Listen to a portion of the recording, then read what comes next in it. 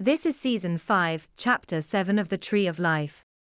In this episode, we will be talking about ways that the oxytocin-cortisol equilibrium can be altered artificially. It is clear that uterine contractions cause oxytocin release.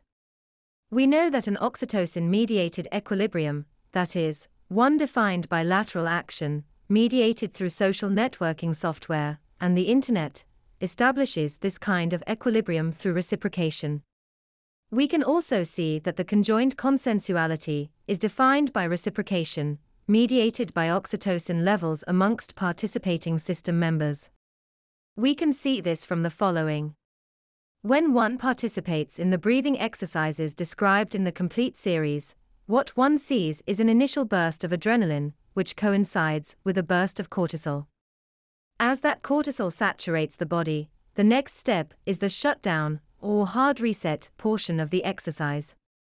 Namely, the body is forced into a state of abject relaxation, and parasympathetic cooling associated with a slower heart rate. The slower heart rate coincides with a higher level of parasympathetic nervous system activation, which promotes decoupling from the Internet and lateral action-mediated equilibrium established through reciprocation of any kind, whether through the Internet or otherwise. All of this is to say that individuals can be kept within an oxytocin-mediated equilibrium by artificially increasing oxytocin levels within the body, without corresponding reciprocation with some other. By artificially increasing oxytocin levels, whilst the other coupled individual finds no reciprocation, the result is a lower oxytocin level, which gradually shifts that equilibrium towards higher cortisol levels. In other words, one's oxytocin-cortisol equilibrium can be mediated by one of two ways.